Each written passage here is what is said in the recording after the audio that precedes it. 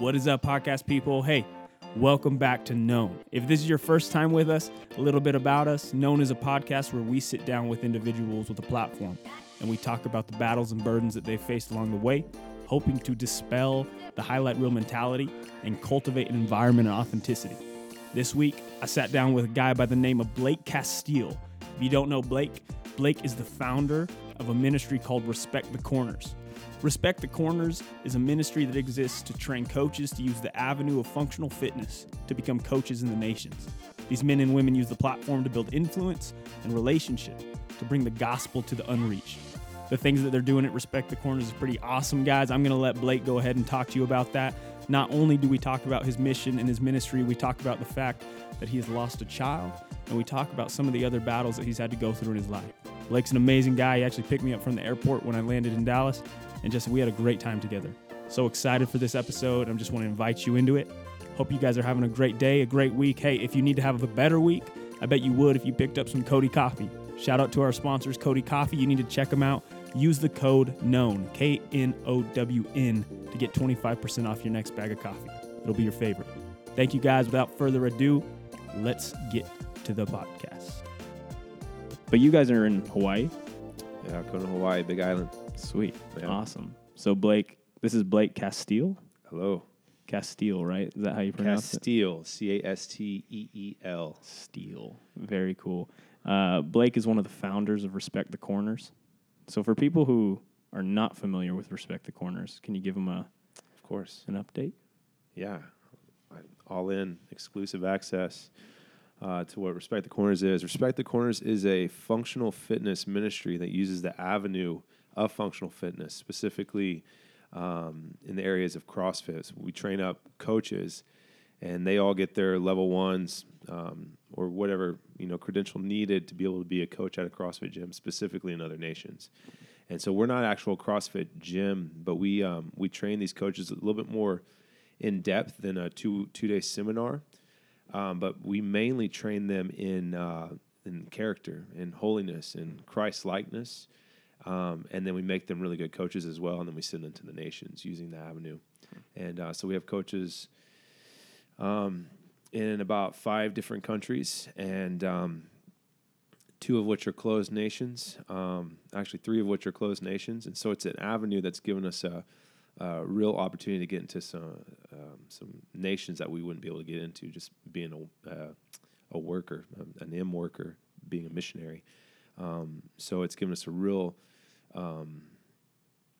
platform to be able to get in and build a relationship and influence with people in these specific countries. That's awesome. How long have you guys been rolling? So that's a little bit of a backstory. We didn't really know we were rolling, but we were actually rolling. It was one of those things where about a year in, you're like, wait a second, something started, and we didn't even know. So backstory is I played a couple of years of NAIA football and actually really hated the working out part. I just loved having the ball in my hands. I loved trying to make plays, but then I get recruited as a defensive back, and so that took away all the joy of football. And so anyways, I actually got in a little bit of trouble and actually got kicked out of college, believe it or not, which was probably the best thing that had happened to me up until getting married and then the joy of children. But so I didn't work out from the year 2000 and I think 2005 all the way to 2014.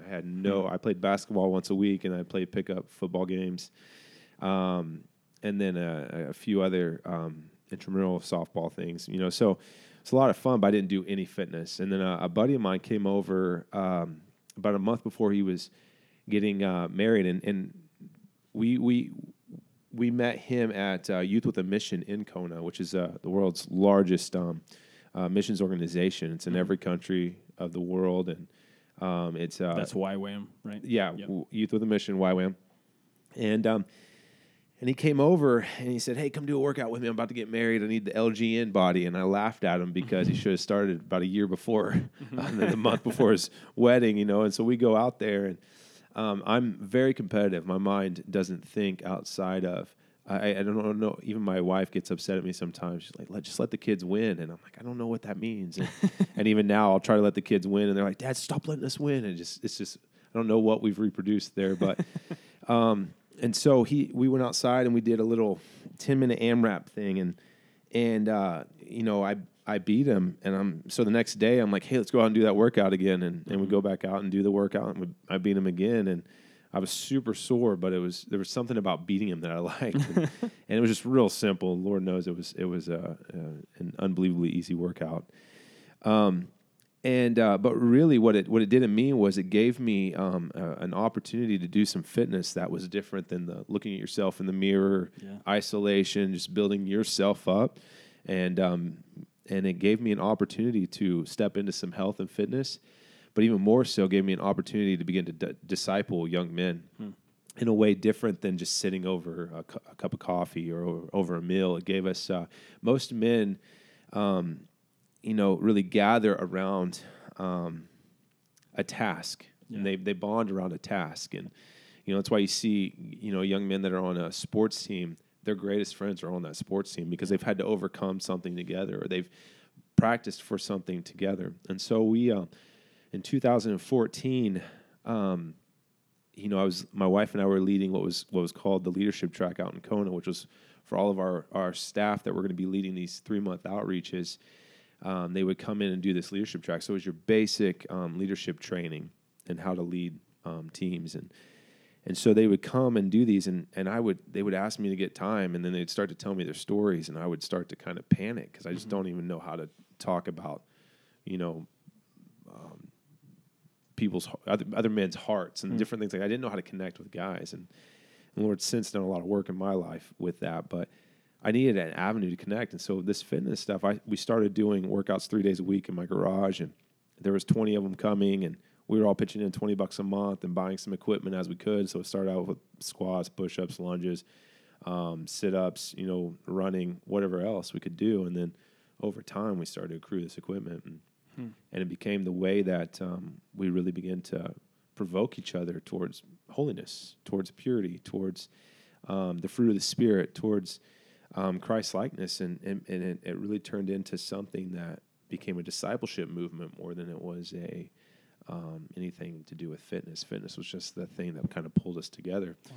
And then over the course of time, we realized that this was a way to reach people in the local Hawaiian community, and then also in the nations. I had the privilege of getting my level 1 about 5 years ago, and then immediately after, or 4.5 years ago, and immediately after went into a nation, and English isn't the first language, and I ended up was able, with a really great friend of mine, Andy Bird, we were in this country, and we were doing a workout, and we were doing some muscle ups. I had taken a pair of rings, and these 4 guys from, that were native to this country. I'm not saying the name of the country because it's a closed nation. Yeah.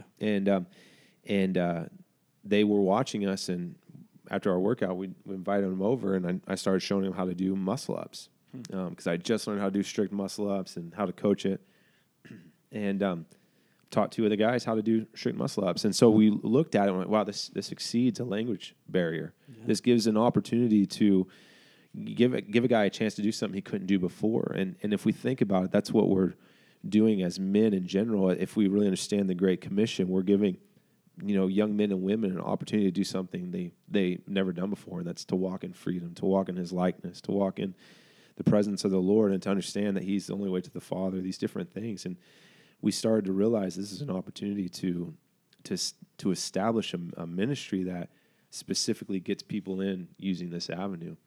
So it's quite an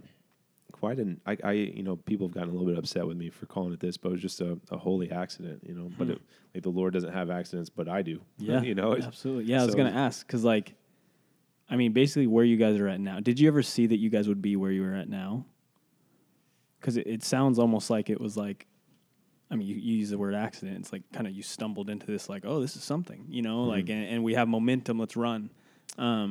What is it like? How did that come about to now you're having kids come from the States and stuff that are now being trained in your facilities and they're doing all these things? It sounds like it started as let's reach Hawaii or let's use Hawaiians and then do that. And then now you have kids like, I mean, we have our mutual friend Josh, who's from Colorado, that came down and did it. Shout out Josh. Yeah. Joshua Gregory. About to get married.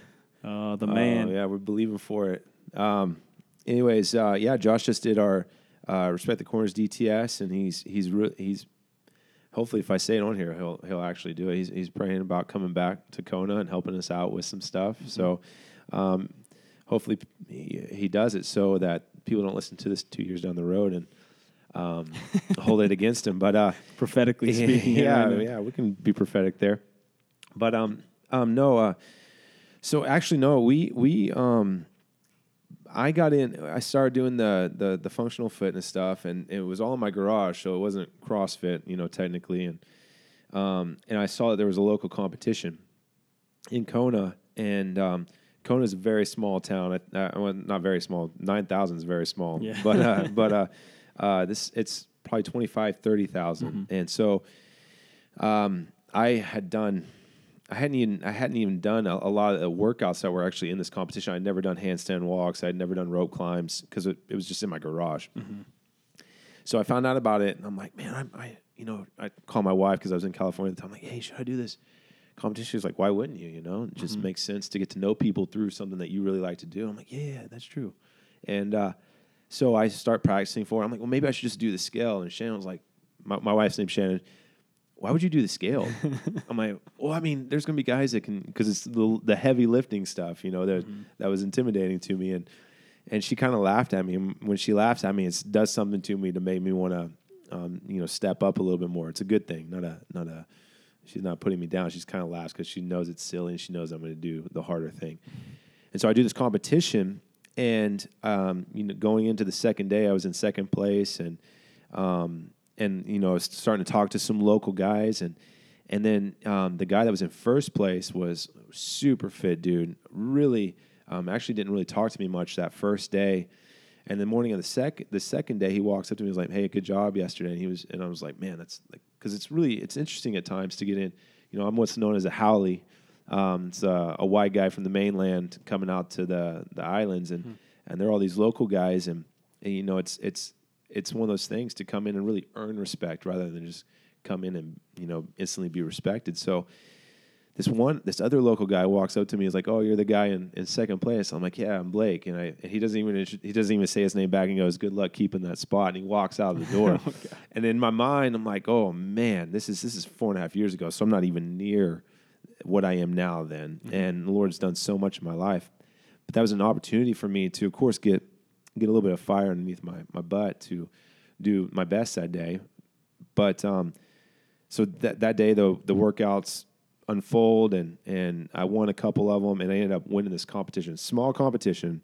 But the guy that got second, who was originally the guy that got in first, he walked up to me and was like, "Dude," and after the award ceremony, and he goes, "Man, I really appreciate your humility." Mm-hmm. And that's when I knew that the Lord had done something in my life that I didn't even know, because what it had established my humility wasn't the fitness, because I hadn't been doing it that long. My humility had been established from, the confession of my sins, the repentance of my sins, the admitting I was wrong to my wife or to the people we were leading or to my kids. And it was something that unfolded only because of the grace of the Lord. It wasn't anything I could do. And I realized even in those moments that there was still some pride. Yeah. And I mean, still constantly being worked out in my life. But really, all of it started that was one of the ways we realized, we need to reach the local community, of course. We need to be Jesus to these people. And we hold competitions in Kona 2 a year, actually. We have one that's called Fitness to Foster, and all the proceeds of that competition go to foster families in Kona. And it's amazing. And the other one's called the Uphill Battle, and that's ran every February. And that's to give people an idea of what it feels like to trek Bibles into the Himalayas. And so we do treks into the Himalayas once a year, or actually way more often now, but we had been doing them once a year. And we wanted to give people an idea, because people had established some respect for us. We wanted to give them an idea of what it felt like, how horrible your body felt while trekking these Bibles through the Himalayas. And realistically, that it became something that we were just so unexpected of, and so grateful for. And now the relationships we have in Kona, Hawaii are our favorite relationships. It's a blessing to be able to, see people saved in Kona and on the Big Island. We see people, asking us questions like, what do you guys mean by this? The gospel is constantly put in front of them at these competitions, and then also the way we live. But realistically, we Respect the Corners started, like I said, in a little bit of an accident, but what the first thing it did was it began to establish that camaraderie with these guys, and then my buddy's wife found out. She's like, "Hey Blake, can we run some women's classes at your house?" I'm like, "Yeah, sure. Just do it the opposite days so we don't ever have any conflict with any of the equipment." And all of a sudden, there's and on my days of coaching these guys, there's 20, 30, 40 people in my garage and in my cul-de-sac, and my wife's coming out and she's like, "What is happening?" And then the other days, it's 20, 30, 40 women coming in, and I'm walking out, I'm like, what is happening? We just have no idea what's unfolding. And we realized the thing that was happening was people were being fought for, people were being encouraged, and the thing that wasn't being promoted was we weren't promoting fitness as much as we were promoting, hey, everybody's here today. We're going after some health and some fitness, but is everybody getting in the Word? Is everybody honoring women with their eyes? Is everybody stepping into a place of the fruit of the Spirit and grasping love, joy, peace, patience, and so forth? And it was provoking us spiritually, as well as physically, and so now it's become something that we're seeing Muslims reached, we're seeing Hindus reached, we're seeing so are other organizations and mission ministries, but this has become such a way that because it actually you gain influence when you're a coach. Yeah, absolutely. Some of the most respected people in the world are yours and my football coaches. Yeah, and coaches around the world. So absolutely. So from the outside looking in, you're a guy who you're reaching the nations. You have this sweet ministry centered around something that you love and that you can do. What's your story like leading up to that? I mean, I think from the outside looking in, people think you're in ministry, you got it all together, Yeah, no. What's your story leading into this? Yeah. What's that look like? I know you said you got kicked off the football team. Yeah. I got kicked out of college. Yeah. So let's take us back even before college. What's your walk look like? What's your life look like? Whatever. Whatever you want to share. Yeah, no, that's cool. I'm from the good old state of Oklahoma. I'm a huge Sooner fan. I remember watching the Sooners when I was 5, 6 years old when they were no good, and just falling in love with the sport of football. And I'm 5'7", and I think I was definitely shorter back then, but I just remember always wanting to play football, and then I found out I was better at baseball than I was football, but I enjoyed football more. It was just something about being able to throw the football or run the football or whatever it was. I enjoyed being able to make plays, and it's definitely what I found my identity in. And so I was my parents got divorced when I was 17. Both great people. Mom was a phenomenal mom. The reality is there's definitely some brokenness in my family, and it was passed on to me quite intensely. But at 12 years old, I was introduced to some gnarly stuff in this world, and then the addictions began to grow, and it's something that just continued to grow even into my marriage. With just pornography stuff, the difficulty of overcoming the bondage of sexual stuff. People say all the time, or think all the time, maybe not say, but once I get married, everything gets easier. And if anyone listens to this, you'll see other people in this known podcast list, and you'll want to listen to them first. But if you listen to this one, just know that there's no freedom that marriage will bring that you can't gain before. Like my wife doesn't bring me freedom. She didn't bring me freedom. Yeah. My love for her helped, but ultimately everything is found in Jesus Christ, crucified, sitting at the right hand of the Father, resurrected from the dead, and being helped with Holy Spirit, our helper, our teacher, our advocate. And if we don't obtain those freedoms beforehand, it's not like all of a sudden, I hope this isn't too, No. okay. No, this keep is, rolling. Okay. You're good. It's not like all of a sudden being able to have marital sex is going to take away all those addictions or all those difficulties. It's a joke. It's a lie of the enemy.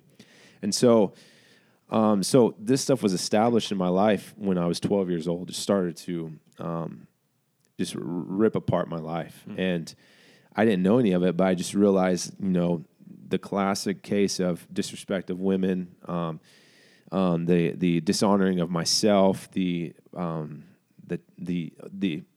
almost got married to somebody that is not my current wife, and thank God the Lord really had a different direction. It was really I started to get a little bit of the fear of the Lord when I was 21, and had a couple of really amazing encounters with Him that redirected some steps, and so got kicked out of college. And that's 2005, and I had, of course, my mom was always praying for me, and still does. And then there was this other woman that was my youth pastor, but she wanted everybody to start doing this life movement stuff and praying for the ending of abortion and praying for hours in our church a week. And like, nobody likes praying. It's like we're 16 years old, and I was kind of the instigator of everything, whether it be good or bad. And it was, just the call of leadership over my life. And these people in the youth group were starting to leave, and I'm like, I don't blame them. You're wanting people to pray, and ultimately I ended up leaving too because I just couldn't stand her. She was so stubborn, and so I go to college, don't talk to her for a long time, and then I get kicked out of college, and she calls me and she tells me that she's been praying for me and really praying that there would be an altering in my life, a real humbling moment, a shift. And so I ended up moving back to Oklahoma in early 2007, and she calls me and she says to me, Blake, if you don't get out of Oklahoma, you're gonna die. It was basically that, just more spiritually than anything, maybe physically, maybe literally, I don't know, but spiritually, I was beginning to want to give myself to past addictions and with drugs and with alcohol, but then really falling back into sinful lifestyles with women, and then she funds me to go to what was called The Call. And The Call was something that was started by Lou Engle, that he would gather thousands of Americans to pray for our country, but specifically the ending of abortion. And so I go, and I'm thinking nothing about it. I'm like, I'm just going to go to honor this lady because realistically, like, I was starting to have a real life shift, and she was a major part of it. But I get out to Nashville, Call 2007, and there's like 60,000 people there. And this lady kind of convinces me to go do this 6-week trip after this thing called The Call. And this trip started in Nashville, and then went to a couple of different states and ended in San Francisco. And it was the 40-year anniversary of the Summer of Love, which in 1967, this whole movement of the original Summer of Love, where free love, sex, drugs, all this stuff was invited into our country by so many people in our country. And then there's been constantly these repercussions of the opening the door to sin for many of us that have been the bearers of that. And, in some ways or another, like, the drugs are so prominent still because of those doors being opened in 1967. And of course, several other things. And so we were going from Nashville to San Francisco to pray for our country. And I didn't know what the heck I was doing. I was more just like trying to honor this lady. But I started having these moments of I'm seeing people, praying for people that don't know Jesus, sharing the gospel, praying for our country, praying for, at the time, President Bush, and praying for, our Senate leaders, and praying for the ending of abortion, but still honoring people that were pro-choice. It was a wild moment for me.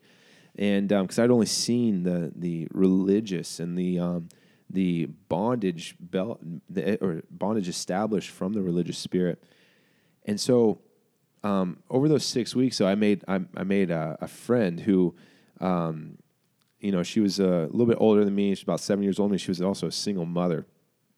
And so she was the leader of the team that I was on, going across the country, and she was so intense and just always like, okay, guys, we got to get together and we got to pray for this. But at the same time, I just remember looking at her and be like, man, this girl is so good looking. And man, and I know she's a single mom, and Lord knows I don't know what to do with my own self, let alone a relationship, and then if something were to happen. And so, long story short, I end up, after this summer of love, I go home to Oklahoma for 2 months and start to kind of fall back into some old ways. I just had no self-control. It was pathetic. And this girl calls me, and she's like, hey, I was just praying for you, actually, and Lord, just told me you weren't doing well. And I'm like, well, you're right. I have no idea what I'm doing. And she was a part of a ministry called The Cause that was started by Lou Engle as well, and was an intercession ministry. And Lord knows I hated praying, but I knew I needed to get out of Oklahoma. And so I moved out there because some of my really good friends from the Summer of Love tour were there. And long story short, about 2 months later, I guess this girl thought I was funny enough or nice enough, kind enough to start dating me. She was so gracious and still is constantly, because she's now my wife. But we got married 2008. Now, here's where it gets nuts, because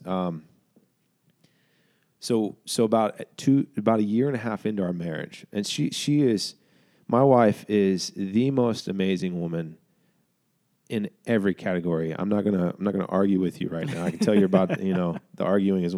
He's wanting to argue with me, people, but she is, and so I'm sure your wife's amazing as well.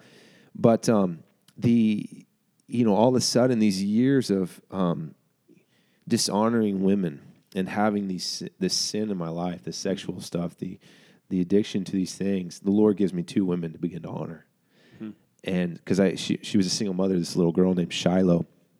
And we get married 2008, and a year and a half into our marriage, I'm definitely not free from things. She's having to forgive me for the stupidest stuff.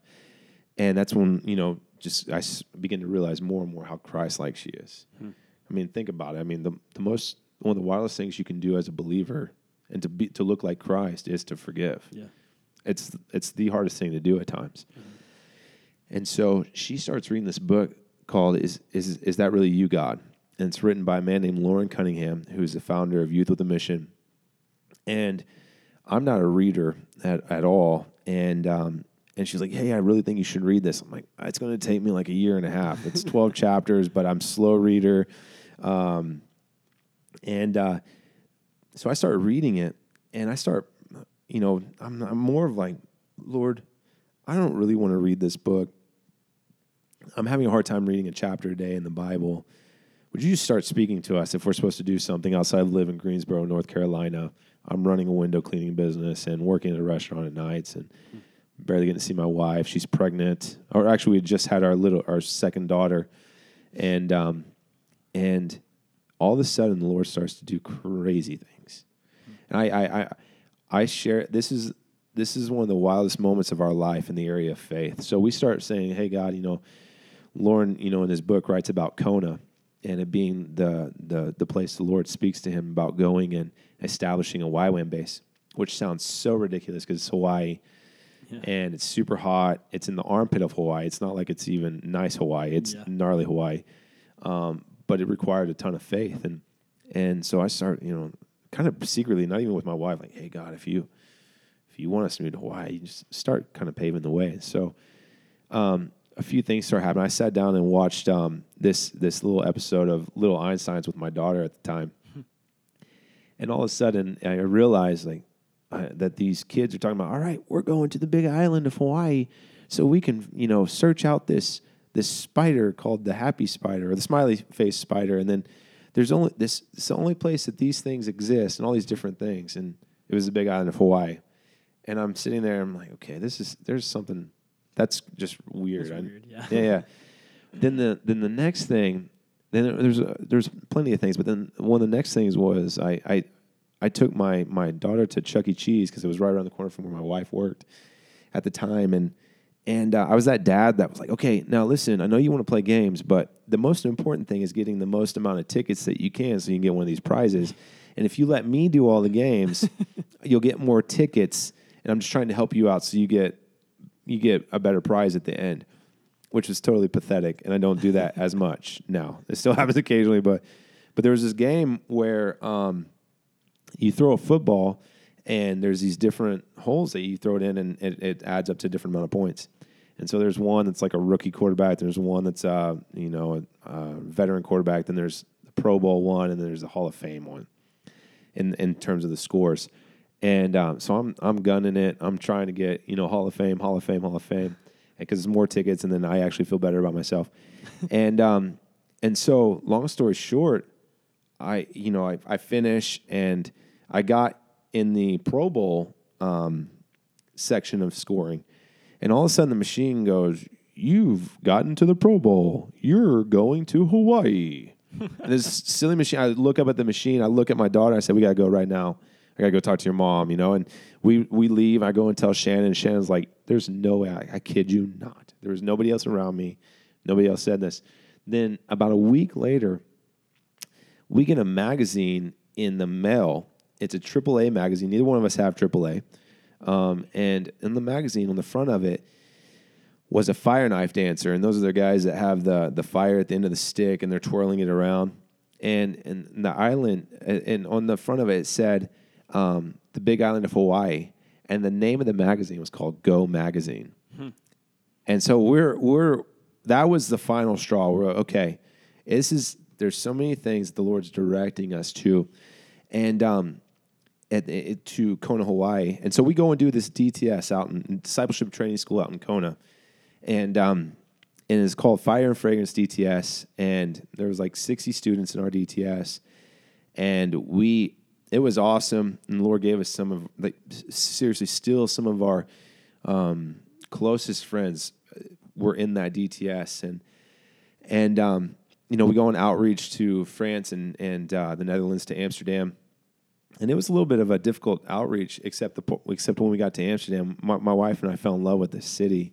You see so much brokenness in the world, and when so often, especially me being the guy that had some of the sexual sins that I had, we would go into the red light district. I would, of course, be very careful. I wouldn't go into any specific areas, but the Lord gave my wife and I such a heart, not just for these women, but for these men, because they're broken too. The reality is Jesus died for them too, and Jesus longed to reach them too, not just the women in the windows, even though they were the ones exploited and profited off of.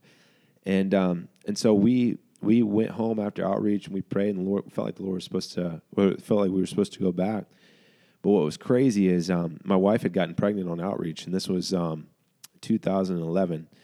And we had already had the two little girls. We had Shiloh Grace, who was Shannon's daughter when she was a single mother. Mm-hmm. And then we had Arrow Perez together. Arrow Perez means penetrating force of breakthrough for really believing that for her generation. And then so we're pregnant again, and we weren't even going to have any more kids yet, but somebody, we had a little bit of conviction about a few things, and so we decided to have another child. And so, I know this is a lot. Hope we're doing okay. Okay, just start giving me hand signals if you need. But we had moved. We had decided to move back to Kona to help to do the leadership track, and then also to ultimately staff these DTSs in hopes to establish a team that could either move to San Francisco or to Amsterdam. And so we get back September of 2011. And we're just charging forward. We're stoked to be going into staffing the Fire and Fragrance School in 2012, and then October, my wife is 7.5 months pregnant, and we're cruising along. We're enjoying. It's a little bit difficult being in Hawaii. It's a little bit hot, and it's a little bit hard. Really learning how certain things are done in ministry and all of a sudden, my wife, as she has like 2 or 3 days where the movement of the baby is really intense. And we're like, of course, this baby's going to be wild. It's going to be overcome, blah, blah, blah, all the prophetic spiritual swirl that you can have over a baby in the womb, and then all of a sudden she doesn't feel any moving, and so a day goes by, she doesn't feel the baby move, and another day goes by, and she's like, Blake, I haven't felt the baby move for about a day and a half now. And so I'm like, okay. So I call a buddy of mine she called a friend of hers because they worked at the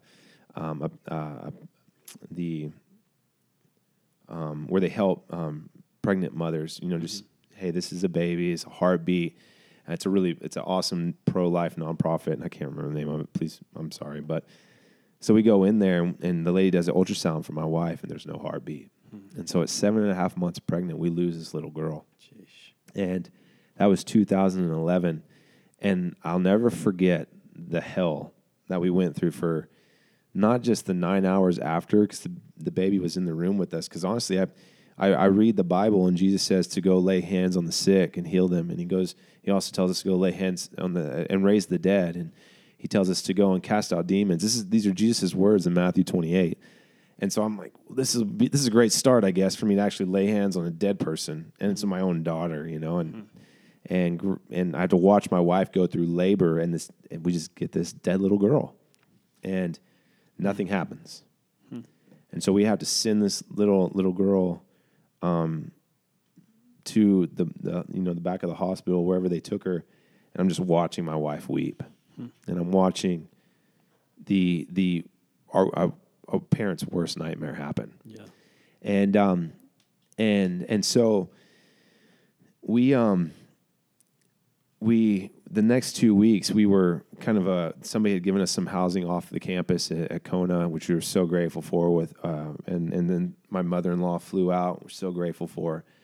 Every night I'm watching my wife just sob, and I'm trying to console my two daughters, and trying to hey, mommy's gonna be okay, but I have pent up anger towards the Lord. I can't believe that something like this would happen. All these different questions that are realistic. But my buddy Andy comes over, and he's just like, hey, I love you guys. And this is not even a week later. And he actually dug the grave. He and my another really great friend of mine, and then my brother-in-law dug the grave for our little girl. We named her Selah Praise. Selah means to pause and to wait, and then praise means we wanted to praise the Lord still. So we paused, we waited, and then we decided that no matter what, we're still going to rejoice in the Lord. We're going to praise Him. And so he came over. Our buddy Andy came over, and he's talking to us, and he's like, "Well, I just need to ask you guys, when are you guys? Do you know when you'll have more children?" And my wife, I'll never forget her face. She was like, "What the heck is your problem?" Yeah. I had that look, and I'm like, "Dude, you're a jerk, for asking this." My wife just lost a baby. I just lost a baby too, and a lot of people don't realize the difficulty for a man when something like that happens.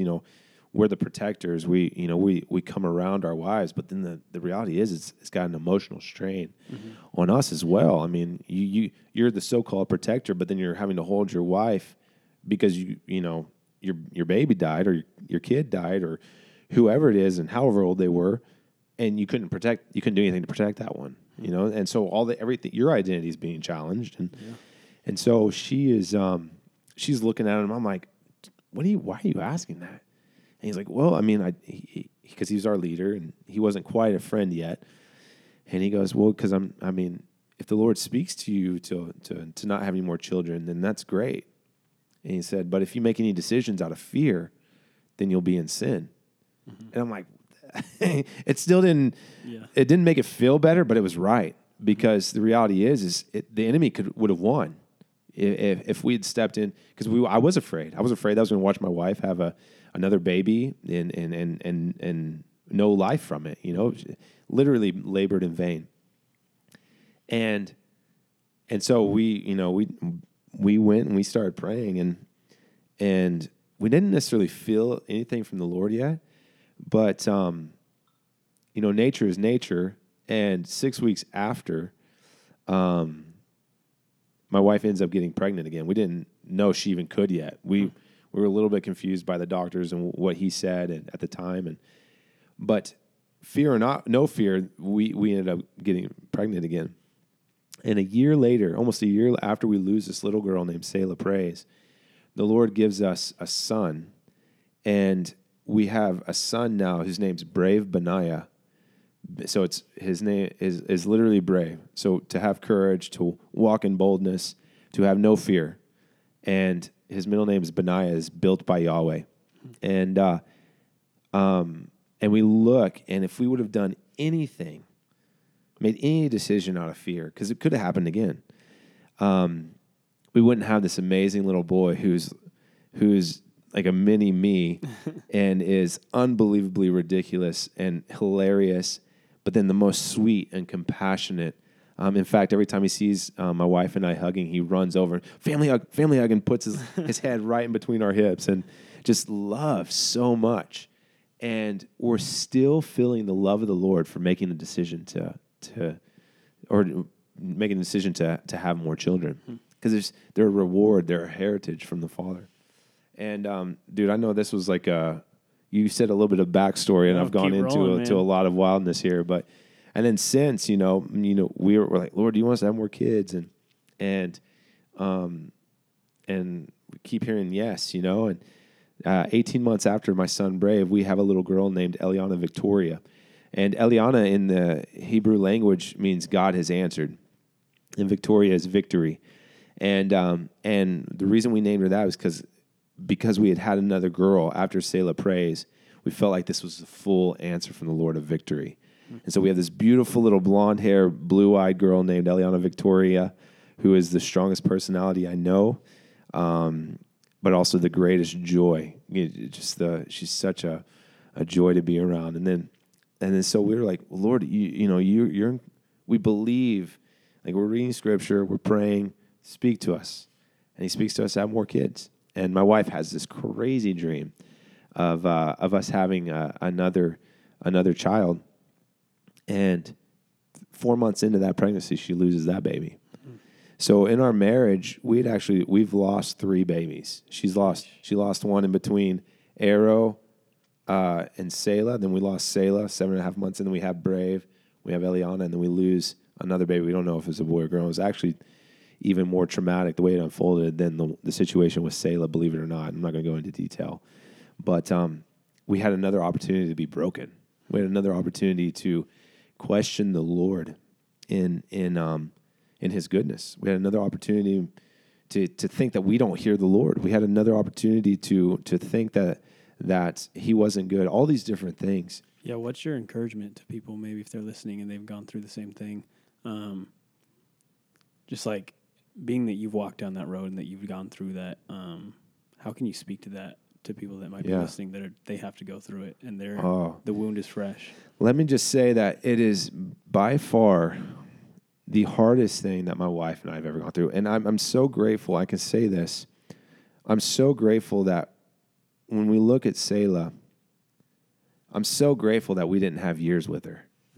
Because I couldn't imagine losing a child that I would have really known. It's different for my wife because she was in my wife. But I couldn't imagine having to bury a daughter that was 5 years old or 15 years old or however old, because of the reality of the relationship that unfolds from the moment that child is born, the moment that they move in your arms, the moment that they begin to make sound, the moment that they begin to roll over, the moment that they begin to crawl, the moment that they begin to eat solid foods or whatever it is. And in the moments, I look at my 13-year-old now, our oldest daughter, and we're friends. I'm not just her dad, we're friends. We're talking about funny situations. We're talking about boys. We're talking about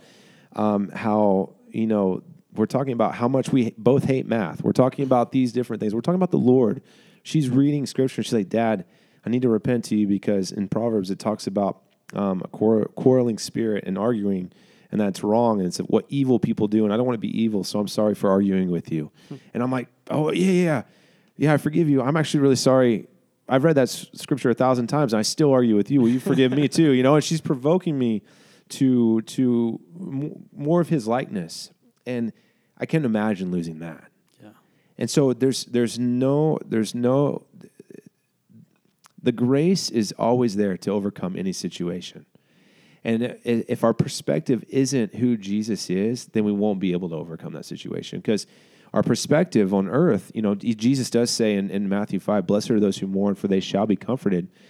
But and it's real. But you look at the history of Christianity, and you look at the history of loss, and you read about people being martyred, and you read about the end of Paul's life, and Paul, and even Jesus' life. Like we were talking about earlier, the joy set before me.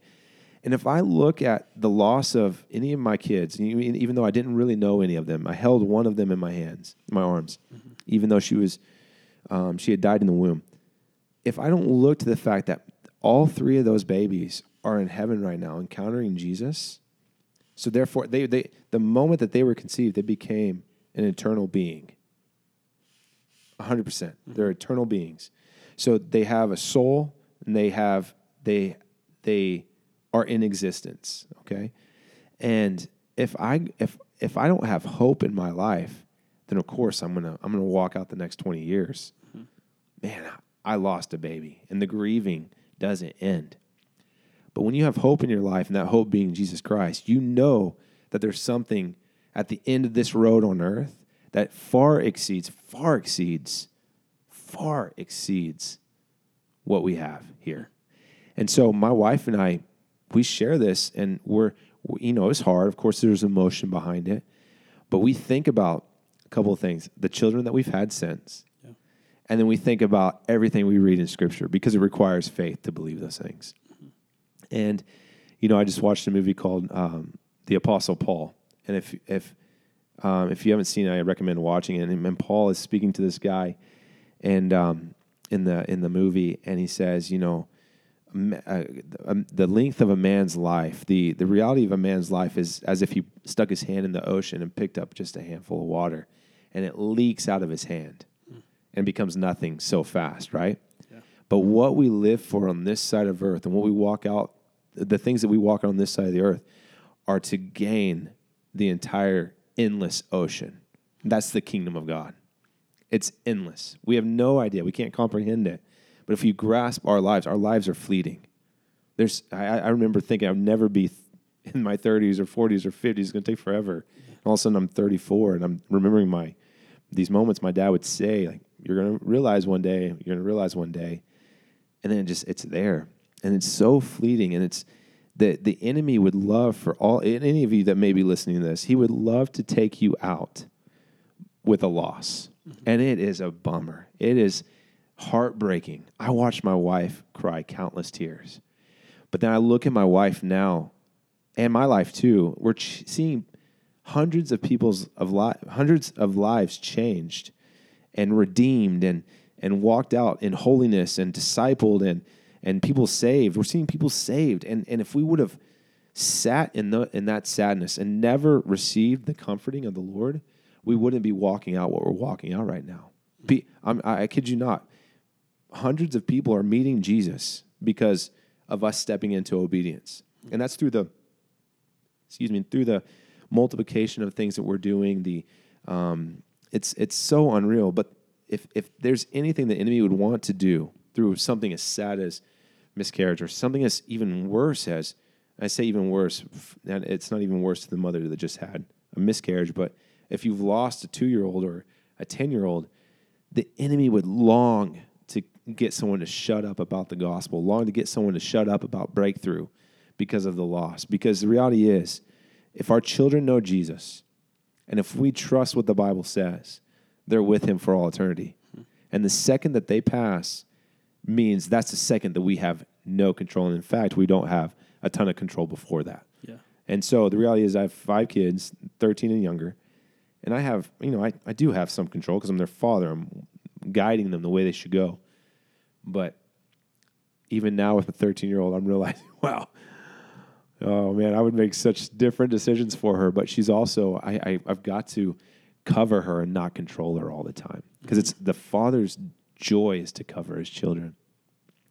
So that's what I would say. It is horribly heartbreaking and horribly devastating would even be a better word, not just heartbreaking, but the enemy would long for you to remain in the devastation and long for you to question the lack of his goodness in order for you to never have that breakthrough, so you never actually step into the breakthrough that you need to walk out to give somebody else the breakthrough. And so that's what I would say. And even more so, I mean, after we lost the last one, which was just about 4 years ago, we prayed again. We're like, Lord, this sucks. Like, I'll be honest. Like, I'm seriously getting before him. I'm like, this sucks. Yeah. We've lost 3 babies. We're not going to have any more kids. And Shannon has a dream. And in the dream, I was walking with another baby. And so we pray, and we felt like the Lord was going to give us a son. And so we're like, we'll do it. You know, we just want to be obedient. And because obedience is greater than sacrifice, and having kids is a sacrifice. But obedience is more awesome. And that's in the Bible, by the way. I don't remember the exact reference, but you can all look it up. But she's pregnant, and we're just, you know, the 9 months just is coming. It's fast for me, but it's slow for her. And she goes into labor, and I'm like, all right, I'm going to have another son, because I'd already had Brave, and I'm stoked. And then this little girl pops out. And so I remember I'm standing right by my wife, and she's, you know, in labor, and I'm excited, yeah, because it is exciting. I don't know what's coming, you know. I don't know if it's a boy or girl, and I'm so, it's like actually probably the wildest rush I've ever felt, not knowing what gender it is. And this little girl pops out. And I remember like throwing my head back in excitement, but in shock. Like, oh my gosh, it's a girl. My wife was like, I'm so sorry. Like, no, you couldn't control it. I mean, that's not what I was saying. I was so excited. And so we didn't have a girl's name. We had the name Mighty. We were going to name our son Mighty. I don't remember the middle name we had. And so we started praying. We're holding this little girl in the room after. And Lord, what is her name? And the Lord began to speak to us. He's like, I gave you the name Mighty. And, you know, and Shannon thought it was a boy in the dream. And I don't know, maybe we'll have another kid. Who knows? But we named this little girl Mighty Evangeline Ryder. She'd be a mighty carrier of the gospel. And I kid you not, she's 2.5 now. And she literally runs our family. It's wild how a 2.5-year-old can shift the dynamics of a family, and it's all good shifts. It's joy, it's laughter, it's you know, there are some moments where like this girl, she's nonstop. But we look at her, and she's got really short curly hair. We don't know. I mean, none of our other kids have curly hair. She's really short and stocky, and she just runs around the house, just owning everything and making these funny little. You know, it's just we look at it, and we could have not had her out of fear. Because we had already lost another baby. And now we have 5 kids. We're actually praying about having another one. We want to be in obedience. And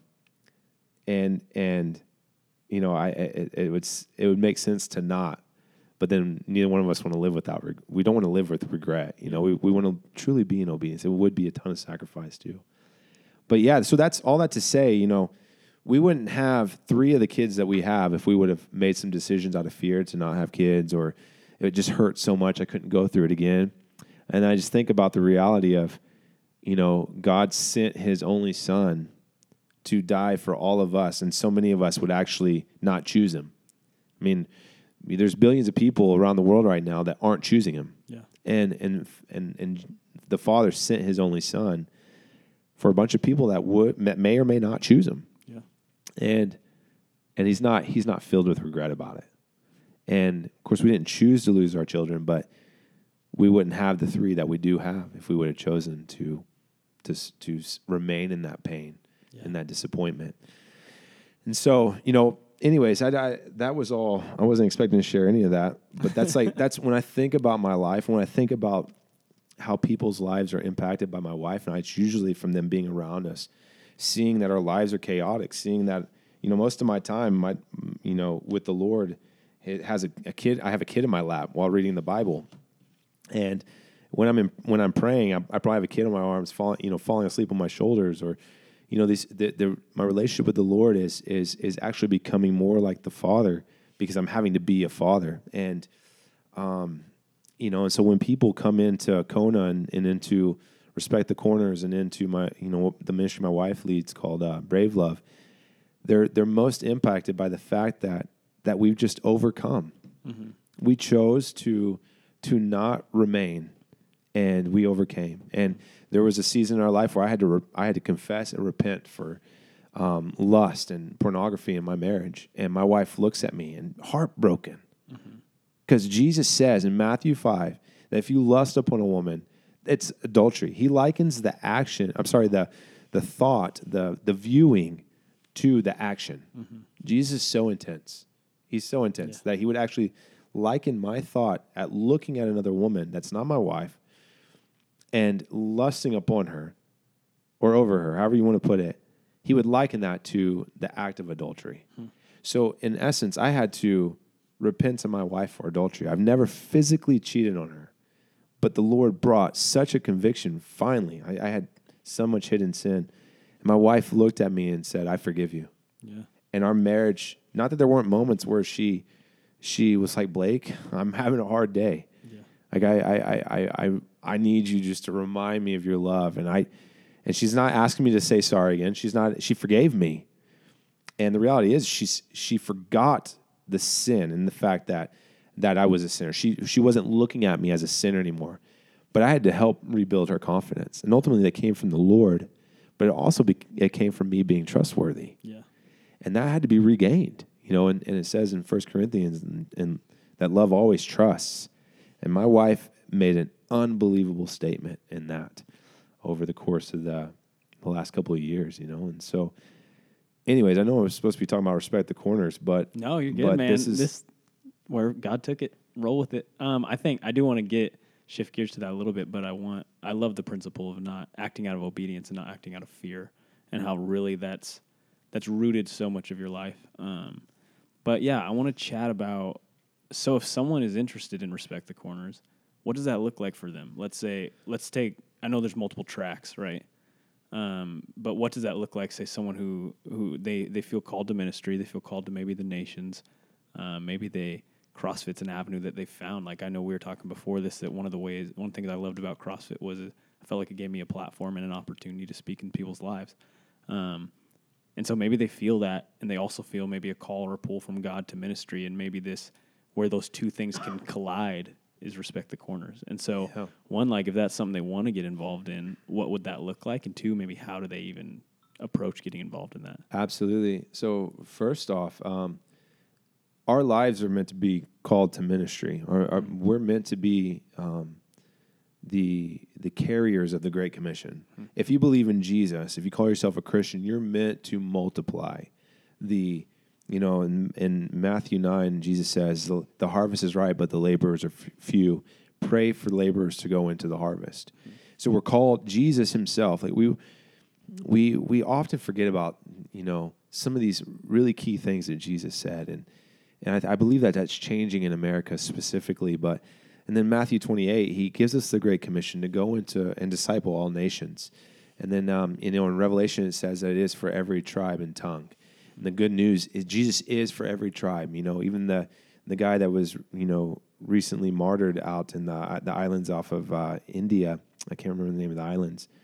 But that the gospel is for those people. It's for every person. I believe the Bible to be true. And so I know some people wouldn't agree with that, but the reality is Jesus died for everybody that lives on this earth since and in the future. He's died for all of them. But so anyways, I'd say that to start, that the reality is all of us are meant to be bearers of that. Mm-hmm. And in Respect the Corners, the thing, and the corners, real fast, I forgot to mention this.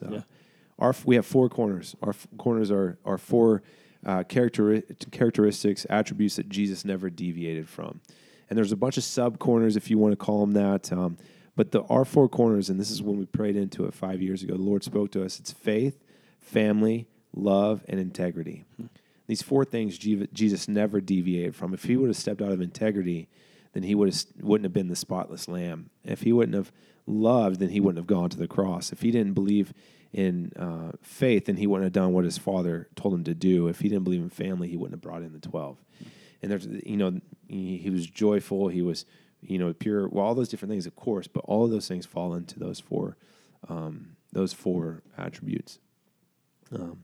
And so the way somebody can get hooked up with or connected with Respect the Corners is right now our main opportunity for this is our 6-month discipleship training school, which is 3 month, like Josh just did, 3-month lecture phase, which you're coming in and you're getting this this amazing education on scriptural teaching. plumb line messages. Who is the Holy Spirit? What has He done? The Father heart of God. How to share the gospel. These 12 weeks of basic follower of Christ principles and necessities. And then you're going into another nation for 3 months and implementing those. And that's your basic, because we're a part of YWAM, that's your basic entry point. And after that, we have opportunities for people to staff with us. And those are people that end up, helping us multiply the vision, where they come back and they staff these schools. But we're actually working on a few things right now. We're working on seminars that we would hold that would, like yourself, for instance. I'll just use you as an example. Where we would hold a 3 or 4 day seminar where people could come and get the basic. It would almost be like a level 1 seminar where people come and they get the basic coaching tools. But the reality is we wouldn't have to do any of that, because everybody that would be coming to these seminars would be people that already have their level 1. So they already have the coaching tools. But when it comes down to it, most Christians need some training on how to share the gospel. Yeah.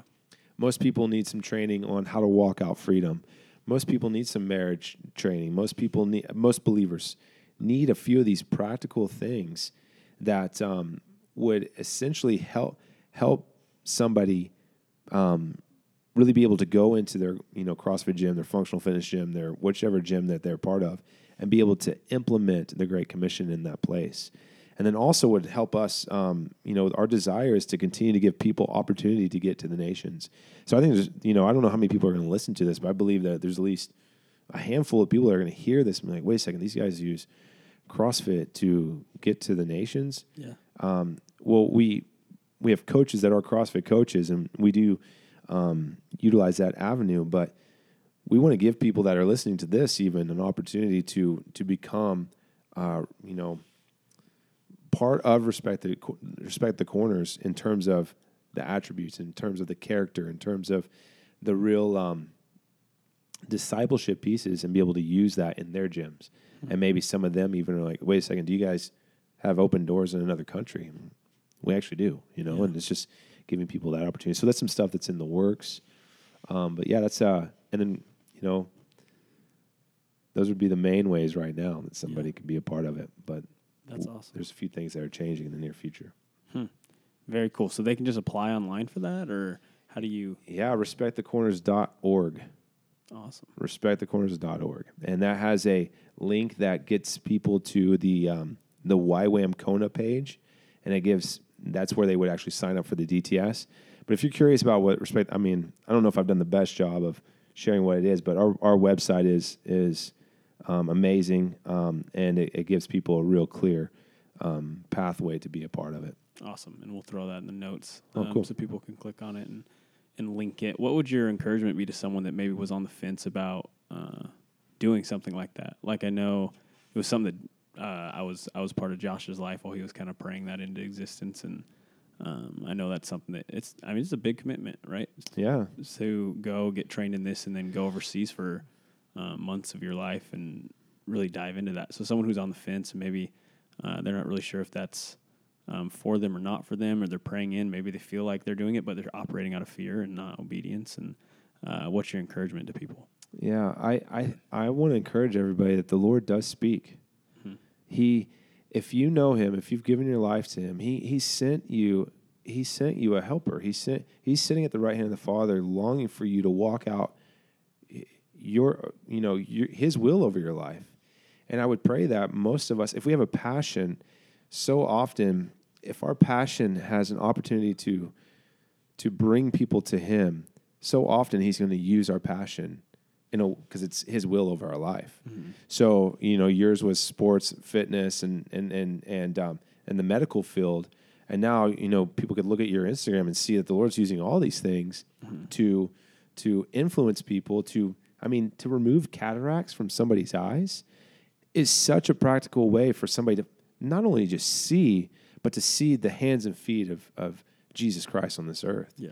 It's one of the most amazing things that somebody could do, and I think it's I'm the biggest fan of that. So, but the real thing is, if there's if anyone's on the fence, what's your passion? What is the Lord? What do you love doing? And the reality is, well, I'm sorry, I keep saying that. Reality is, but with something like fitness, if you love fitness, and if you love discipling people, you love coaching people, if you believe the Great Commission, then something like this, it's, when we look at the span of life, 6 months is such a short amount of time. Yeah. Such a short amount of time.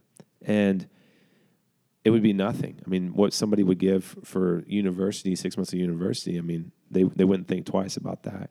And this is an opportunity that gives you an unbelievable understanding of who the Lord is and what he's done, and then an opportunity to go and implement those things that you've learned in the lives of the lost around the nation. So I would just say, if you're passionate about something like fitness, if you're passionate about people, which you should be, because Jesus was, and we're supposed to be in his likeness, then there's just jump over the fence and come join us. Awesome. That's awesome. And so after people are done, what are the avenues that they can take? Do you guys have like continuing tracks after the 6 months or? Okay. Yeah. Yeah. So we have just implemented, this last year, I think it was in October, we started a secondary. So YWAM is a part of the University of the Nation. So you can get, it's accredited. You can get an associate's degree, and the DTS is the first part of that. And but we have a second level school called Revival and Reformation, and it's a biblical core course. It's 9 months, and 3 months is a biblical core course. The second 3 months is a worldview course, and the third 3 months is a communications course. And every afternoon of those 3 months, these young men and women are coming in and receiving coaching training, coaching development. The guy who does all of our coaching development is a CrossFit level 3 coach, and he's unbelievably qualified. He at times I think he's overqualified. I'm just shocked by all the stuff that he does. Just so blessed that we have a guy like this that has his knowledge to be able to give people a practical gift, a practical tool to be able to influence people, reach people. But this is a track after the secondary school, after that 6 month DTS, and then we also have the opportunity to staff one of those DTSs where somebody would come back and join us for the 3 month leadership track, which you're just getting your basic leadership tools, like conflict resolution, how to do team finances, these things that are needed for a leader, and then going in and staffing the Respect the Corners DTS. And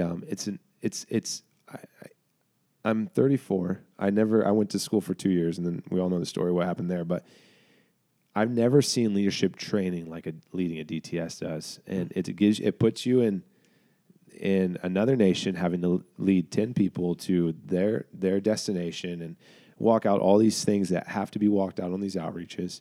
And it's puts you into an opportunity to succeed and even have the opportunity to make difficult decisions. And so that's an opportunity after the DTS. Those are a couple of opportunities. But then the ultimate opportunity after would be to send some of these people into some of these closed nations CrossFit's blowing up around the world. Yeah. It's blowing up in China. It's blowing up all over the Middle East. It's now blowing up in Brazil. And we're starting Respect the Corners Brazil. We're starting Respect the Corners Himalayas. We're starting Respect the Corners in Europe and then in the Middle East. So there's unbelievable opportunities to go and do training and sending there, but then also be long-term missionaries in some of those places. That's awesome. Yeah. Very awesome. Well, sweet. Blake, thanks so much for your time, man. Really appreciate it. Thanks, Quinn. Man. Hopefully, hey, guys, go check out Respect the Corner, especially if something, man, if you feel like God's tugging on your heart to go. Just an amazing opportunity. I know my buddy Josh had such a great time. He's thinking about staffing, as we said. But, yeah, so, guys, go check it out, respectthecorners.org. Is that what you said? I think it's respectthecorners.com. Respectthecorners.com. If it's not .com, it's .org. We'll figure it out, and we will link it below. And when I do the closing for this episode, I'll get it right. It's .com. .com. Go with that. But, hey, thanks so much, Blake. Thanks, Appreciate Quinn. it, man. Yeah, blessing. Hey, thank you so much, guys, for tuning in. if you're one of those people that Blake talked about, where you're not really sure where you're heading right now, but you have a passion for God and, man, you have a fire for fitness and faith in fitness, really, why not check it out? Why not pray about it? Why not maybe take the opportunity to go in and look a little deeper at Respect the Corners? You can shoot me an email. We can get you in contact with Blake. Just let us know. Keep us in the loop. Pray about it. Let us pray for it, whatever it may be. I got a close friend, as was mentioned in the podcast. One of my college roommates went and did it, and it completely changed the course of some of the stuff that he wants to do with his life. And so what they're doing over there is amazing. We're in full support of them at Humble Daily. And so if we can help in any way with you making those plans or getting in contact, please let us know. Hey guys, don't forget to check out Cody Coffee. That's codycoffee.com. Use the code KNOWN to get 25% off of your new favorite coffee. We're so appreciative of you guys. I hope you had a great Memorial Day weekend. Sorry that this is launching on a Tuesday. We had a lot going on. We're like, you know what? Let's let everyone just enjoy Memorial Day with their family and friends. And so, hey, we love you guys. We're so thankful for you. Thank you for letting us do what we do. If there's anything we can do better, if we can support you better in any way, if there's any way or any feedback that you guys could give to us on how we can excel better and pursue excellence and honor in what we're doing, please let us know. We love feedback. Don't forget to leave a rating or a review. iTunes really likes that. We really like it, and it helps us out, helps us get the message to other people. Thank you guys so much. We love you. Thank you. Have a great week.